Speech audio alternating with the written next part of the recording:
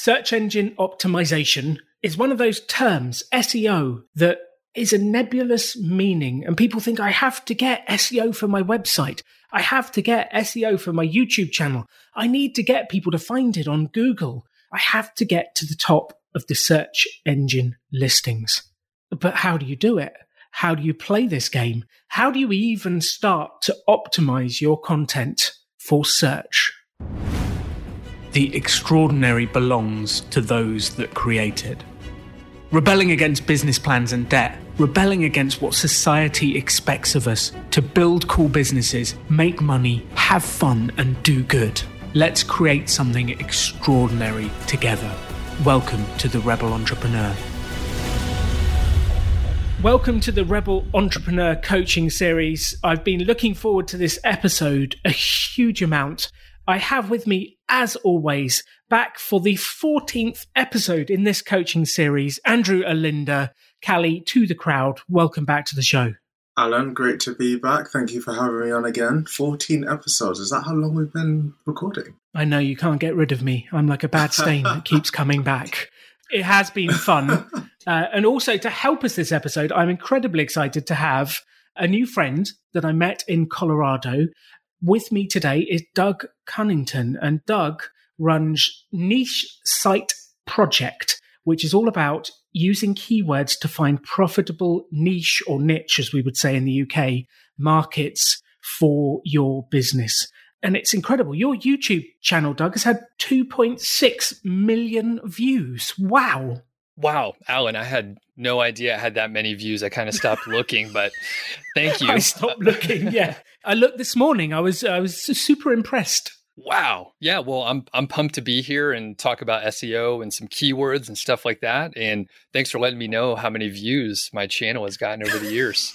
Well, you probably just put the videos out there and just let them do their thing, don't you? I guess in the early days, you check every week going, did someone watch it? Did someone watch it? But after a few years of doing it, you just kind of let it do what it does. Exactly. It's a little more relaxing to do that. And hopefully, Andrew, someday soon, you'll be in the same position. Oh no, I'm still very much watching as the views rack up. But yeah, maybe one day.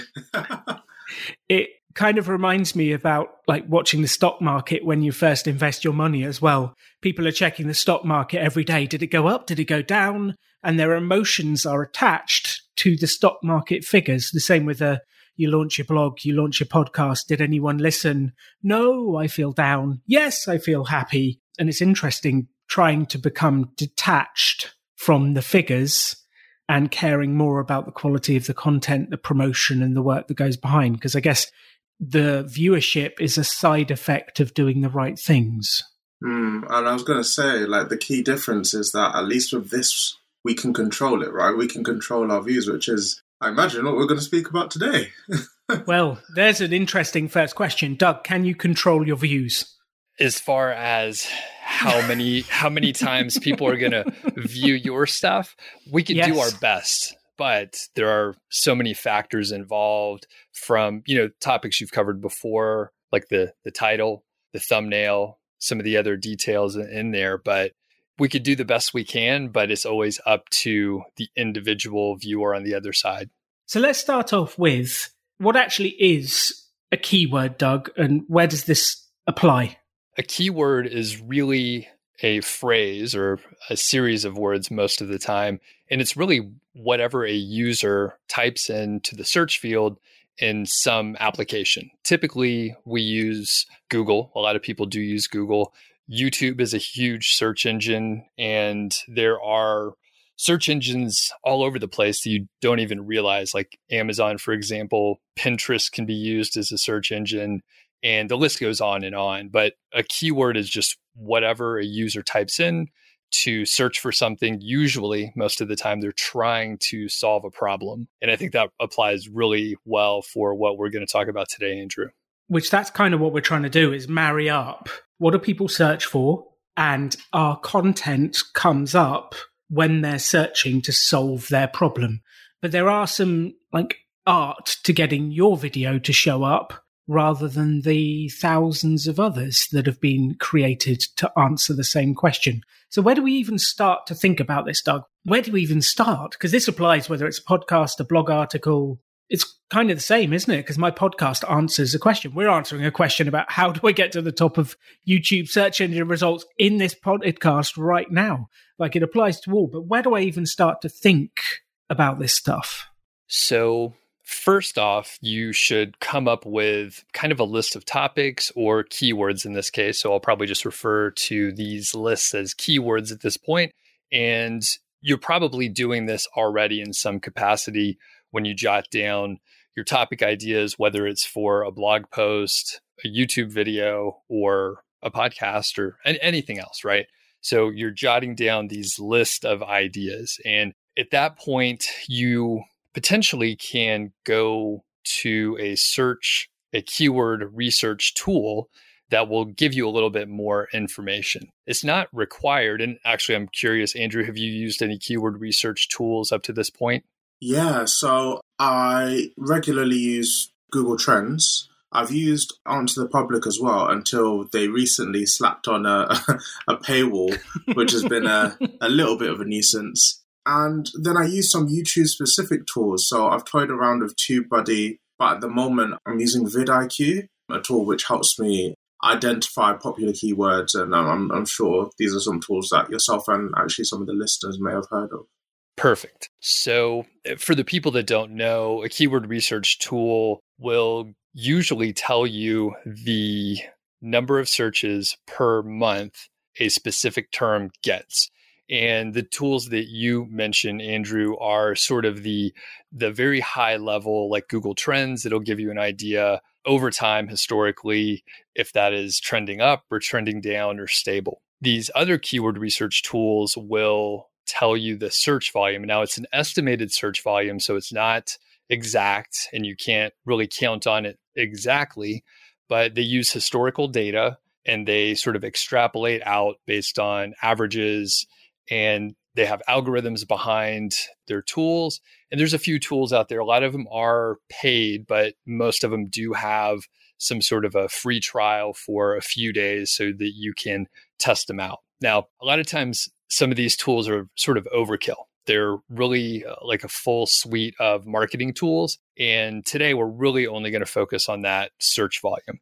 And you're probably thinking already, hey, the search volume is probably a really great thing to understand, because then you have some scope of like how many times people search for this term across the world or specific geographies like the US or UK, Canada, fill in the blank. So that is something we'll focus on today. And it does give you a lot of insight on where you should prioritize, because you'll have a better understanding, like this keyword is really popular and potentially could bring in a lot more viewers and new views to your channel and videos. Sounds great. I'm keen to hear more. So how do we start? Andrew's got a fitness calisthenics YouTube channel. And one of the things we've discussed in the past is the keyword calisthenics. Whether actually anyone is searching, how do I do calisthenics, or whether they're searching for how do I do an L-sit, or whether they're searching for how do I stay fit in lockdown without the gym, or like what actually does he need to create and how does he do it? Like, where do we even start with that stuff? Okay. So I'm going to give you a couple areas to come up with the keyword ideas. And just based on what you mentioned, Alan, I'm going to go on a slight tangent and say it'll be important to understand the synonyms and other phrases that people use, because I personally probably wouldn't search for calisthenics specifically. I would maybe look at body weight exercises or something like that. And you probably know all the different iterations that people might use, Andrew, already. But just keep that in mind. And you may have a situation where you're trying to optimize certain videos for like certain keywords, and the content of the video might be really similar to others, but you're just focusing on other keywords. So I will give you a couple places to list out some of these ideas. One of the best place for you, Andrew, will be YouTube and YouTube Auto Suggest. And I know there's a lot of other, I guess vidIQ actually used that tool for a while as well. A lot of the videos that vidIQ puts out will refer to this method of keyword research. So You just go to the search field in YouTube. You start typing in whatever sort of base keyword you're looking for, like calisthenics, and then see what else pops up. And I don't know any other, we'll say pull-ups. I don't know many body weight exercises, so I'll have to make it up as we go. But we'll say pull-ups, right? And then you can see a lot of other auto-suggests will pop up.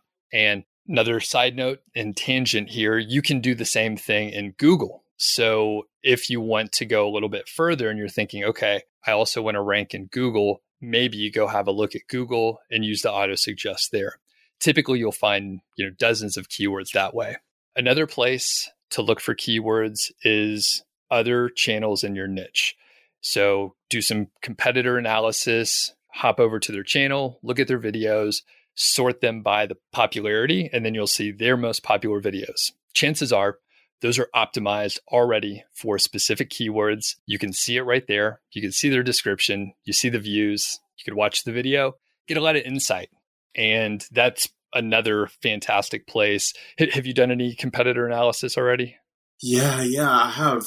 There's certainly a fair amount of channels that certainly rank for very similar keywords to me. Some are bigger than others, some are smaller than others. And I like looking at that broad range, not just at the biggest ones, because the size of their channels already supercharge the amount of views that they get. What I like looking for is smaller channels with views that far outstrip their subscriber base. So I see a fair few channels with, say, for example, maybe about 10,000 subscribers, which in the YouTube world is relatively small.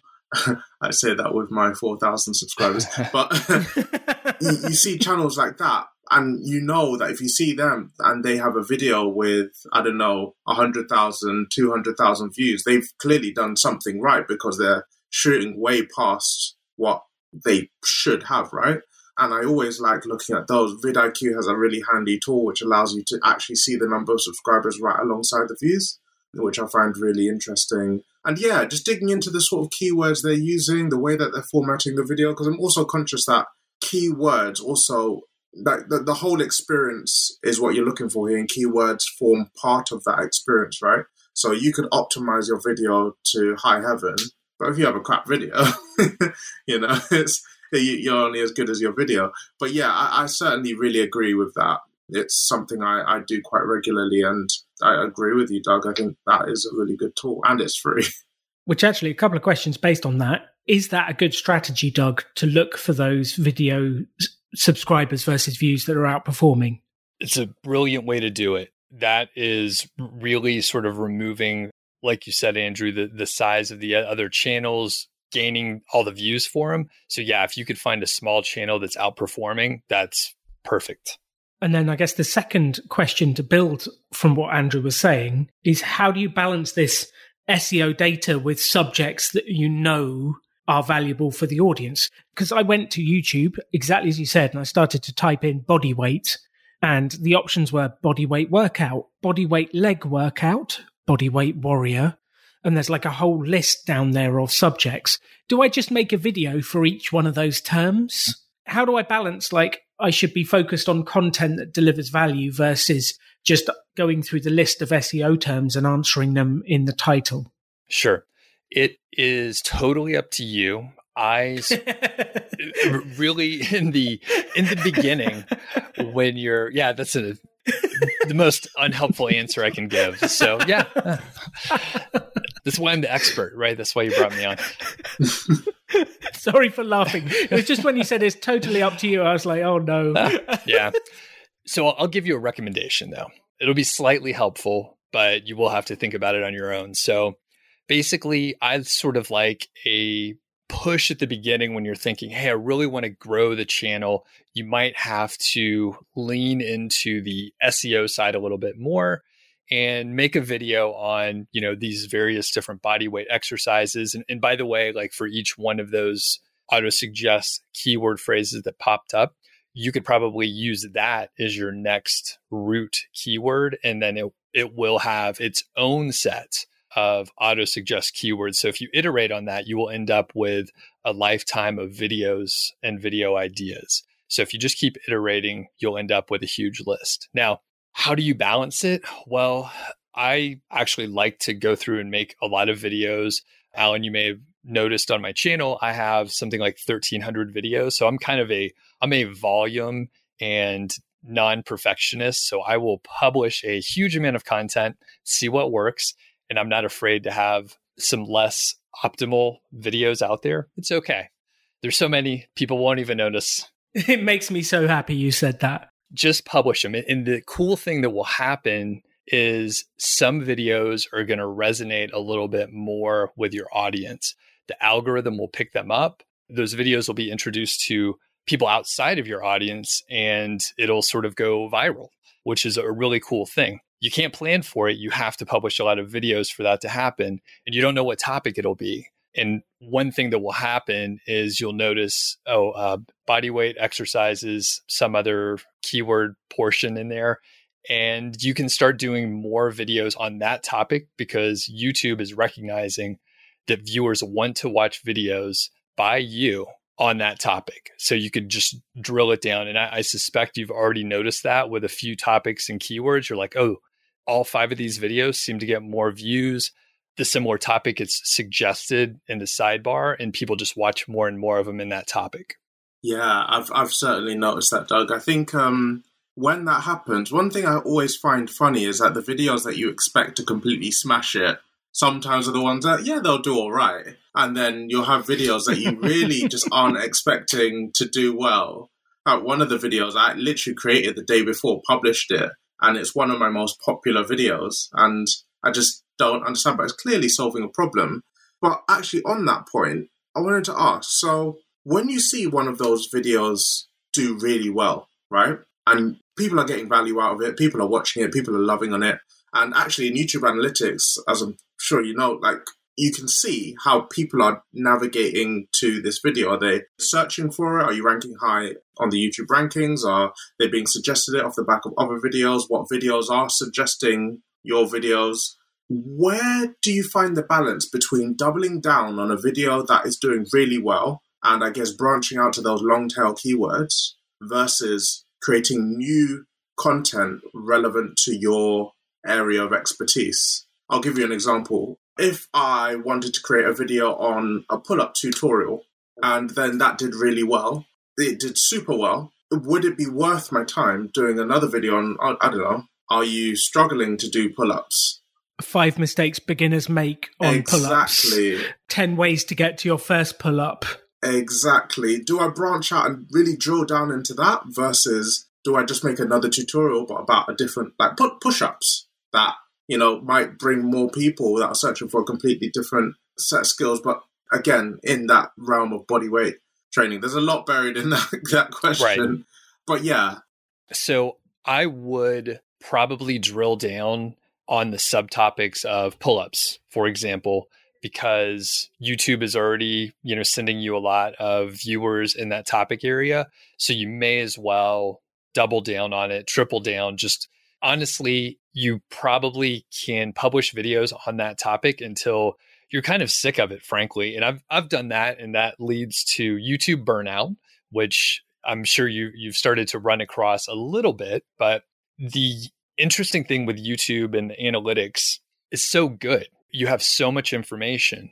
And if you just follow the metrics and don't pay attention to what you really need to be doing to, you know, fulfill whatever you're trying to fulfill.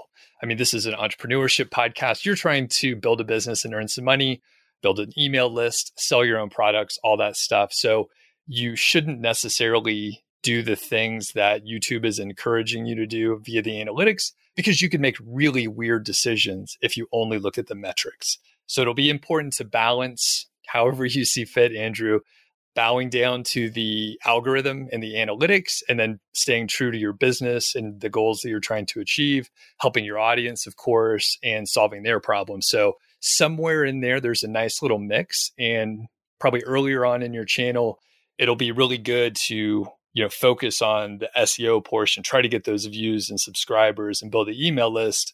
And then once you hit a certain level, perhaps you could relax a little bit and lean further to, you know, staying true to the business goals.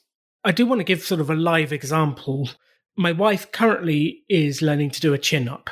She's never been able to do a chin up. It's like one of those goals she's got in her head, I'm going to do it.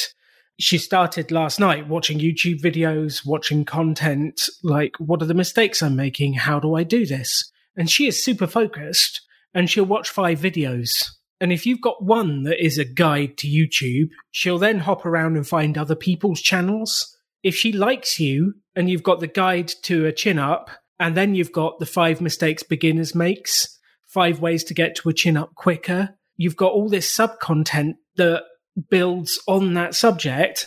My wife would have consumed every last piece of it to find the way to get to her goal. And I think there is so much more to drill down on in one subject. And I think sometimes people think, oh, I've told them how to do a chin up. That's it. I'm done. It's like, there's so much more than that. There is so much more that you could provide.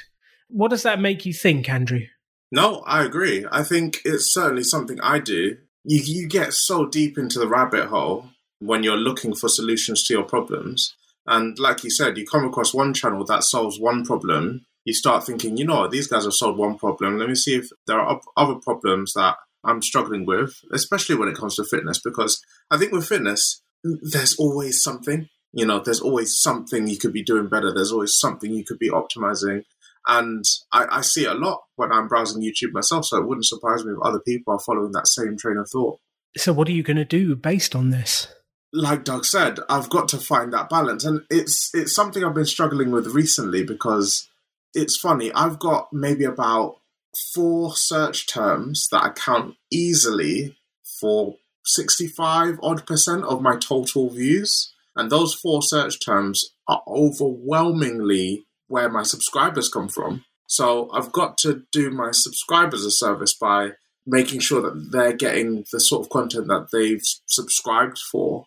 Equally, I want to grow the channel, and I know that there are terms out there that I could be providing value for. So where I've kind of settled on it is that at least once a month, I publish a video every single week. So at least 1 in every 4 of those videos will be a video where I drill down into one of those 4 keywords, one of those 4 major keywords that I just mentioned. And then there'll be sometimes it's 2, but there'll be other videos that I do that are more solving problems that maybe don't relate to those keywords. And I tweak that balance every once in a while. One thing just to riff off of what you said there, Andrew, is if you do, say, 4 videos in the month and you focus on one of the topics that you just described, you may be able to stack those videos on top of each other. So as people are watching, week 1, they're like, oh, great, I did want to learn more about push-ups. Week 2, you're solving another problem. You could even tease the next video, say, oh, I'll tell you what mistakes not to make next week. So be sure you check that out. And you could kind of, like the TV shows that we binge on Netflix or whatever, you could set it up that way so they're a series. And I've actually done this a couple times on my channel. And what happens is people will watch the first one and then they'll binge the rest of them. So the click-through rate on the subsequent videos has been alarmingly higher, like in the double digits. Like I'm not even sure how it ended up working out that way, but it's something really cool if you can set it up and plan ahead and know these 4 videos are a series and tell the audience along the way. Yeah, and that's the benefit of, like you said, Doug, you mentioned yourself that you've got so many videos out there, you've published so many, that when you start publishing one, there'll probably be about 4 or 5 that you can refer to in video. vidIQ do this extremely well. You can go look at their channel for just one video, and by the end of it, you've watched 5, 6, 7, and you're like, why am I still here? And I think once you start getting more of those videos, YouTube has those features, so like cards and end screens and whatnot. And like you said, Doug, once you start getting that click-through rate, that snowballing of one video stacked on top of another, you really can see the benefits. I have to admit, that's the kind of thing Netflix do to me with Too Hot to Handle, or some kind of really cheesy show where they end on a dramatic cliffhanger and go, tune in next week to find out if Dave has dumped Joanne. Oh, yeah. It's great. You could open those loops along the way and just close them in videos in the future. It's a great way to hook them. So Do you use any of those features at the end, Doug, like the cards, the referring to other things, or do you just say it to camera? Do you put text on screen? How do you actually mechanically do that to make sure of those high click-through rates? So in the specific example, that's the one where I did a good job. I'll be honest with you and tell you that most of the time, I don't plan ahead that far, and I don't use the end screens and all the features. Like, I'm a little bit too lazy, and I'm just trying to get stuff out the door, and I don't think about it too much. When I actually plan ahead, and this is what you should do, Andrew. So listen to what I say. Don't look at what I do here. I typically will refer to it in the video. I'll just say it. And what I've done is I'll create a playlist, number one, where all the videos live. So it's straightforward in that. And then I will put a link to each of the individual videos, kind of like a table of contents in the description. So if someone wants to hop down there, take a look, they'll see each of the videos listed. It's very easy for them to see the topic and click over to it. And typically, right, once YouTube understands that people are watching these all together, they're all going to be suggested. They're all going to be suggested on the sidebar or somewhere. And it's really easy for people to continue watching just because it's in their face. Yeah, I've certainly seen that across the channel. I guess on that note, so you just mentioned how sometimes you group all these videos in a playlist. Are there any penalties? Because I've certainly thought this sometimes when I make videos that are long tail versions of videos I kind of already have. Is there any penalty from perhaps creating one video and then using a very similar set of tags and keywords in a separate video, and then maybe having, 5, 6, 7 videos where the tags are 70% the same across those videos? Does YouTube penalize you for that? Because one thing I've always been scared of doing is maybe making YouTube think I'm just like creating the same video over and over again.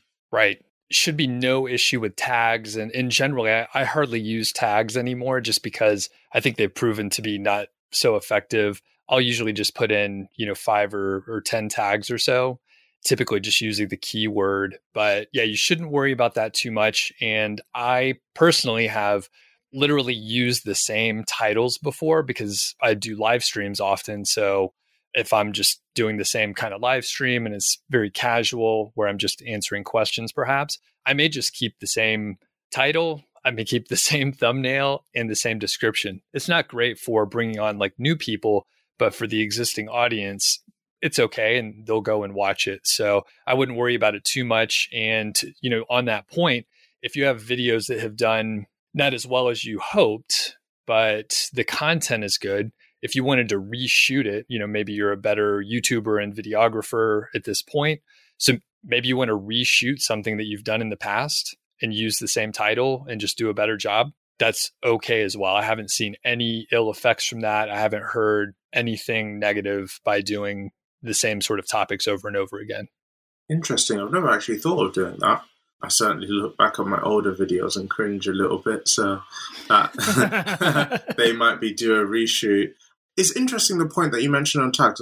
That's actually something I've heard of before as well, in that the reliance on tags, as YouTube becomes more intelligent, the reliance on tags is just becoming less and less and less. So when it comes to optimizing specifically for YouTube, so not just getting to, number one rank on YouTube, not just getting suggested on the browse features, but maybe ranking in the knowledge graph from Google. So for those people who don't know, that's like if I search directly on Google, sometimes Google dumps your YouTube video straight into the Google search results.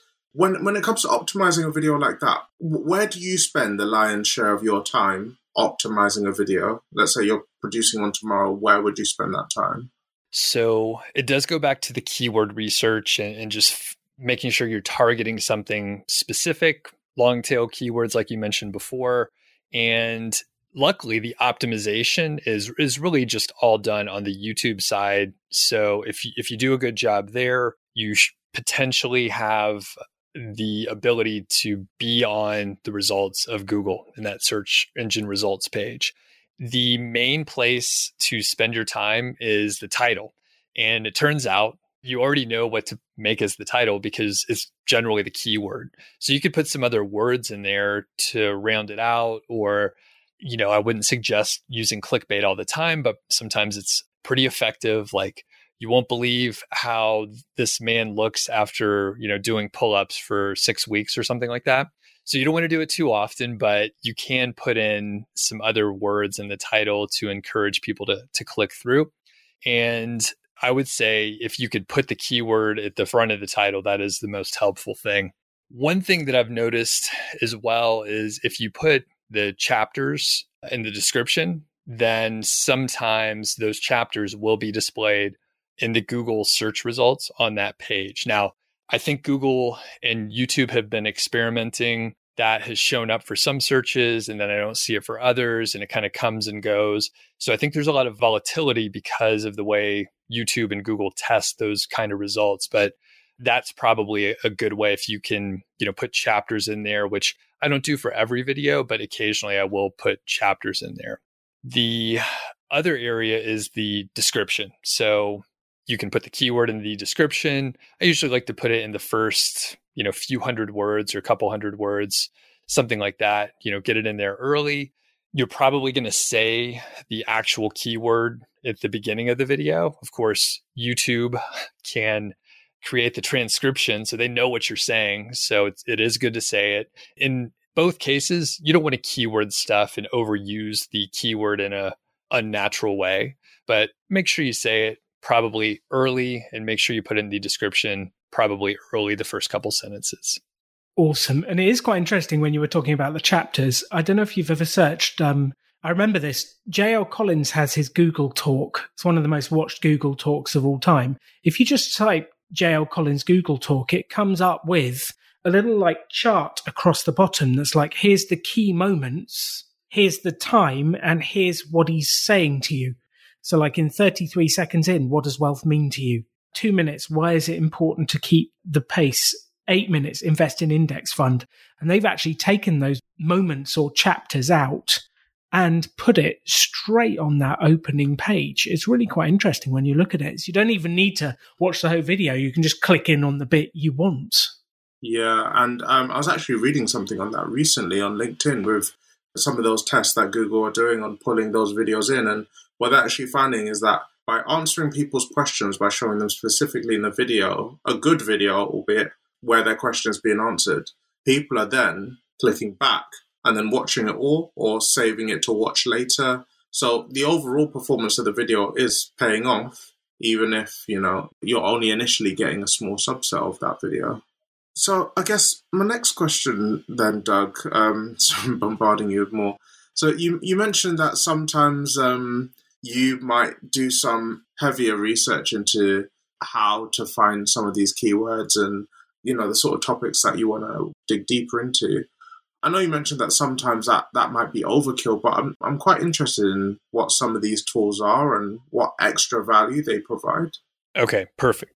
So a couple of the tools, and I'll mention them specifically, but I have no affiliation with any of these companies or anything like that. So one of the easiest ones to use and is pretty cheap is called Keywords Everywhere, and it's a browser extension. And it will show you in different web pages the search volume for terms. So if you're in YouTube, and you type in something in the search bar, it'll tell you how many searches per month on average that search phrase gets. Same thing on Google search and a few other search engines as well. There's another tool is Ahrefs and SEMrush. Those are two different tools. Those are pretty expensive. Both have free trials, or at least they used to have free trials. And they are very powerful, full suite of tools, but it does give you the search volume that you're looking for different terms. And they have a full set of tools for other pieces of marketing that you might want to do in the future. Yeah, it's interesting. I've used SEMrush with work before, and if you've got a website specifically and then maybe something else like a YouTube channel or podcast, it's a really powerful tool. It links in really well with Google Analytics. Like I said, I've used it in part way back. I was a marketing assistant a long, long time ago. And yeah, even back then it was a powerful tool. Awesome. Yep, and there's several others out there, and I'm pretty agnostic towards the tool. So I really suggest people just pick one that you seem to like and stick with that, because you'll be able to use that tool more efficiently than like switching around over and over again. And the second part of the question is basically those tools will give you the search volume. So like I mentioned before, that'll help you prioritize what you want to focus on and give you a relative idea, one keyword to another, if more people are searching for that on a regular basis or not. And I think we'll probably get into it a little bit here coming up, but you can use the search volumes to find underserved keywords, and those are kind of long tails. And if people aren't quite familiar with the term long tail, you could think of it as like a more specific search term. So instead of best wireless mouse, I'm not creative, just I happen to have a wireless mouse next to me. So you might search for best wireless mouse, but something more specific would be best wireless mouse for a Mac while traveling. So you end up with something ultra specific, and that is a long tail. It's fewer searches because it's so specific, but you could really hone in and help solve the problem for that individual instead of just saying, oh, you can get the standard mouse for a Mac. So that's why the long tails are powerful. It's a very specific problem. So you could serve that individual searcher, as closely as possible to their exact problem. How do you know if it's an underserved keyword? Because I assume you can see the volume, but how do you know it's underserved? So I created a concept called the keyword golden ratio, or KGR. And it is a data-driven way to find keywords. So you probably will need to refer to some other documentation, but I'll just explain what the KGR is in general. So there's a advanced Google search term, and it is all in title.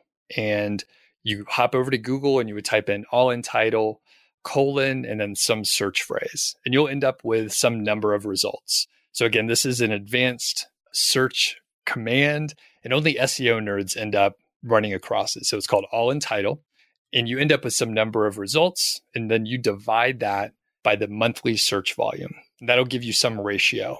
And what you're looking for is a keyword golden ratio, or KGR, of under 0.25.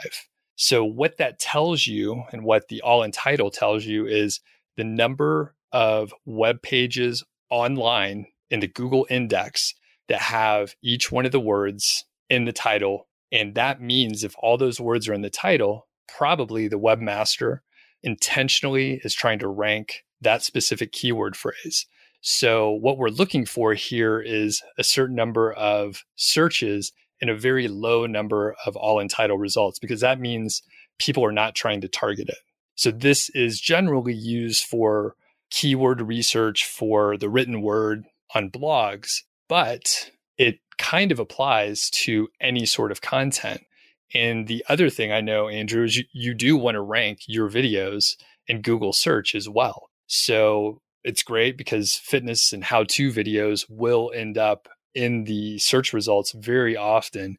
And if you are doing keyword research using the KGR, plus your knowledge of what your audience wants to learn about, you have a really good chance of ranking on Google and probably ranking pretty well on YouTube as well.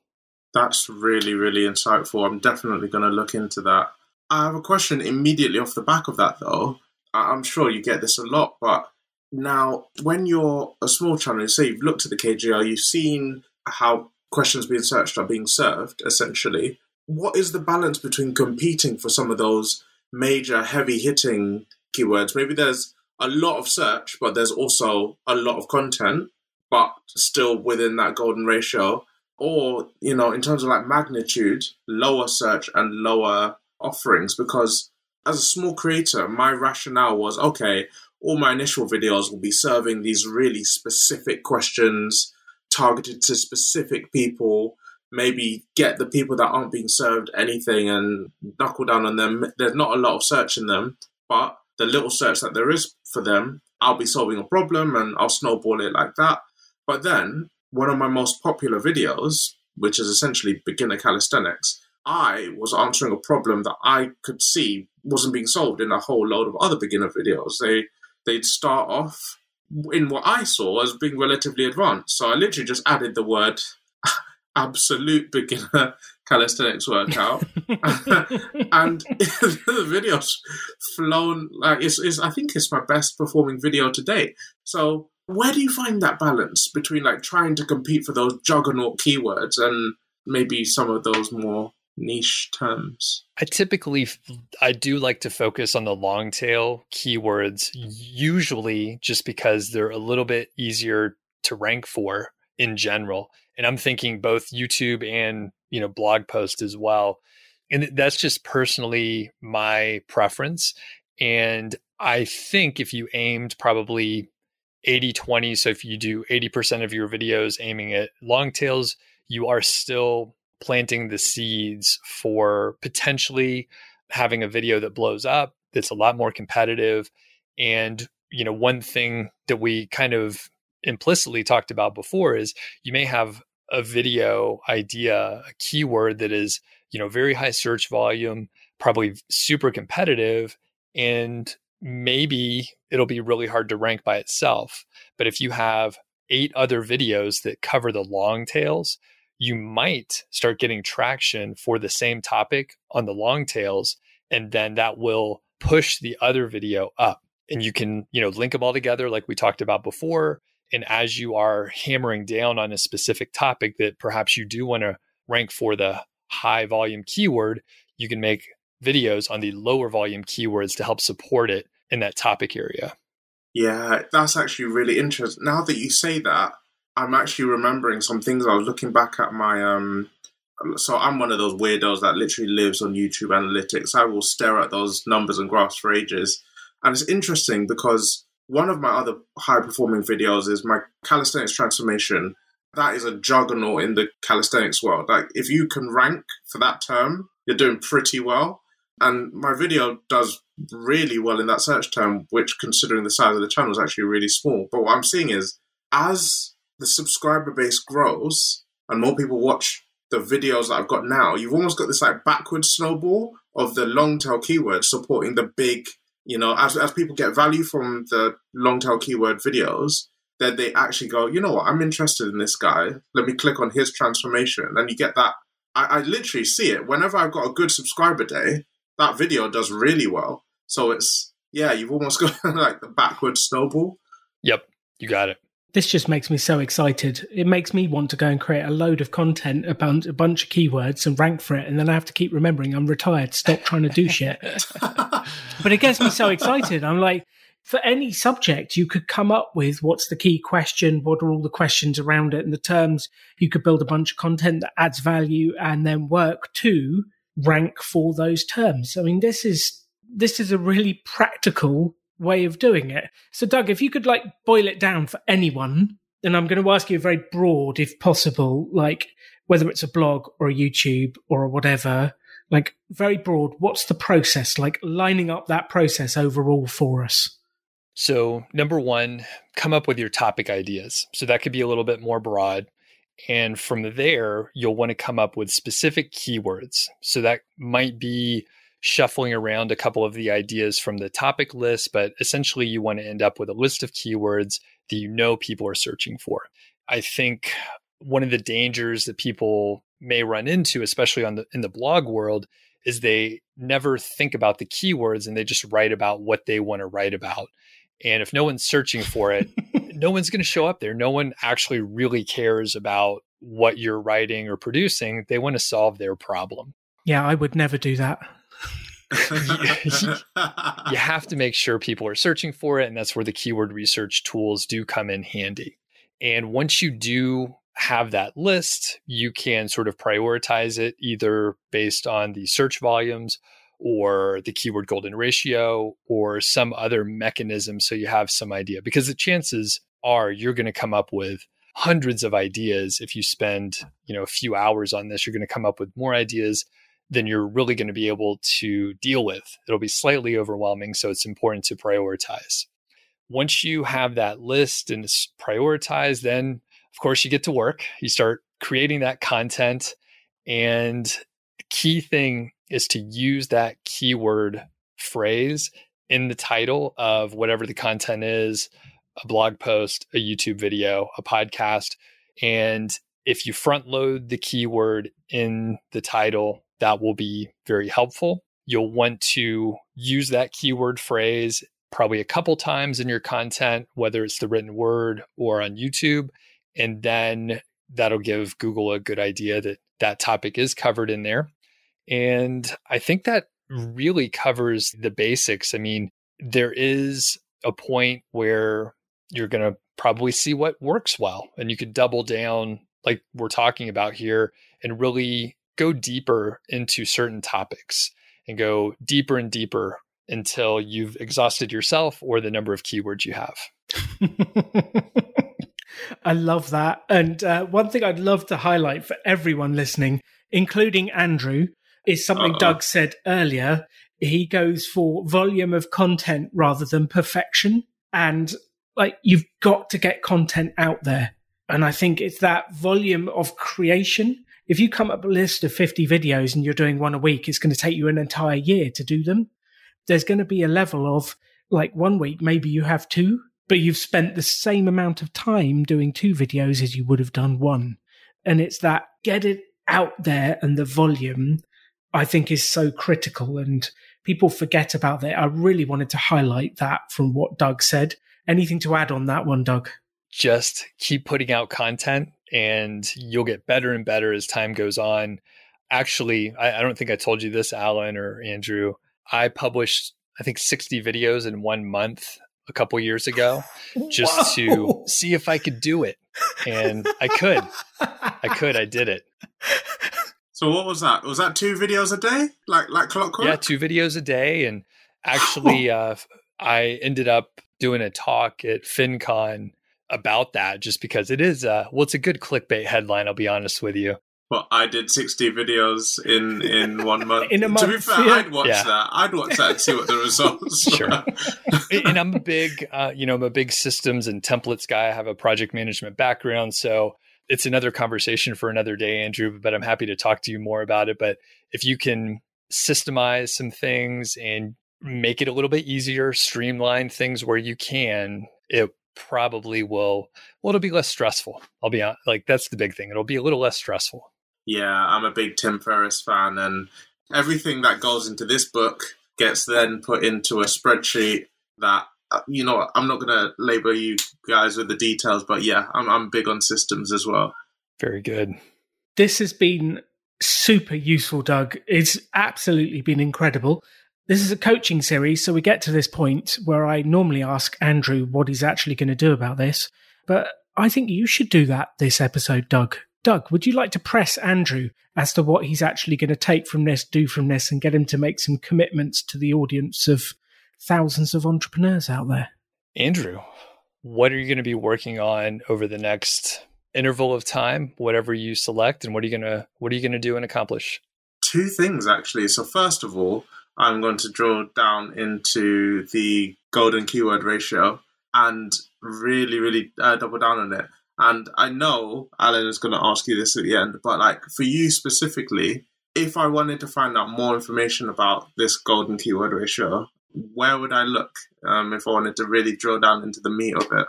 You can hop over to YouTube and you could just type in keyword golden ratio. There should be a lot of videos that pop up with my face on there. I'm a bald man, so you could look for a bald thumbnail. You can also go over to nichesiteproject.com and there's some information there for the keyword golden ratio also. So I think it'll probably be best to go to the blog, and then some videos are embedded there and it's written out so you can actually see the formula and how this happens. There are plenty of demos on YouTube, but yeah, that's where I would direct you. Yeah, so that's the first thing I'm going to do. I'm going to start organizing, because I have a huge backlog of videos, a massive backlog of videos. And what I want to do is literally I will happily sit and rank each one of those by the ratio that comes out. And then what I'd want to do is, like I said, I've got this huge backlog. I'm really keen now to experiment with maybe toying around with 2 videos in a week. Maybe if I do that for a month, see how that goes, see if my systems can support it, because obviously I'm running this alongside a day job. But what I'll do is I'll build up a bank of maybe about 16 odd videos, release 2 a week for maybe a month, see what happens, and see how that increased content production and what that does, and linking them all as well, what that does for overall channel growth, because it's mad. It seems completely obvious, but now when I think about the fact that the majority of my channel has come from long tail keywords, that maybe if my strategy revolves around producing a series of long tail keywords, then dropping maybe a keyword juggernaut after 6 of those videos are out, seeing how that video performs, rather than just dropping the push-up tutorial. There are so many push-up tutorials on YouTube, but dropping one push-up tutorial video and just expecting it to suddenly compete with the millions of videos out there. I'm really intrigued to see how this new approach goes. So yeah, I'm really keen, and those will be the 2 main actions that I take out of this. Okay. And when are you going to have that done? I will set myself a target for November for this. I like it. For November, for having attempted to do 2 videos a week. It will take me a while to build up that bank of videos. So it's currently mid-September. So yeah. All right. And Andrew, please reach out if you have any questions on the systems or anything that I did. So if you get stuck, don't let it keep you down. Just ask me. Will do. Thank you so much, Doug. Doug, you are an absolute legend. Everyone now knows about Niche or Niche Site Project. Like, go find Doug Cunnington on YouTube. Watch some of his stuff about SEO. It is great content and it will help you to figure out how to do this. And having a video will make it so easy because you can actually watch him typing things in, bringing it up on screen. It'll make it so much easier for you. But Doug, you also have another podcast that people might want to hear about with a close friend called Carl. Yes. Carl Jensen and I have a podcast called Mile High Fi, and we talk about financial independence and some lifestyle topics. And well, we go on some weird tangents occasionally. Carl and I have a very nice time, and it's sort of the uninhibited financial independence podcast. So Mile High Fi, it's on all the platforms out there. We even have a YouTube channel, and Alan was on with his lovely wife, Katie. So you'll be able to check that out. I would direct you towards that episode if you want to get a taste of what we're about. Yes, definitely listen to that one. Doug very kindly took us to his basement and filmed us. It was as racy as you what thought. What were you recording there? I have literally just subscribed. Just as you said that, I hit subscribe on Google Podcasts, and now I'm really concerned as to what I've signed up for. The explicit logo now has a whole new meaning. It sure does. And Alan, just to let you know, we were able to get all the plastic down off the walls, and all the stains came up. It was fine. So we had a great time talking about financial independence and how Katie and I work together and all sorts of stuff with Doug and Carl whilst we're in Colorado. So check that episode out. This has been fun. Doug, you are a legend. Thank you for coming on the podcast. Thank you. Thanks for having me. It was a blast. Excellent. Andrew, you, as always, are the only person who gets loads of homework. If you need any help, let us know. Good luck with the channel. I can't wait to see you for the next episode, which I'm really excited about, which is actually what has Andrew learned on this journey? We go back through each of the podcast episodes and get Andrew's key learning on this journey. It is a fantastic episode full of value for you and practical steps that you can take to help build your content business. Thanks for listening to The Rebel Entrepreneur. You can have any life you want to. Choose to build something cool. Choose to take action. Choose to work to make your dreams become reality. Stand out. Be different. Be yourself. Be a rebel entrepreneur.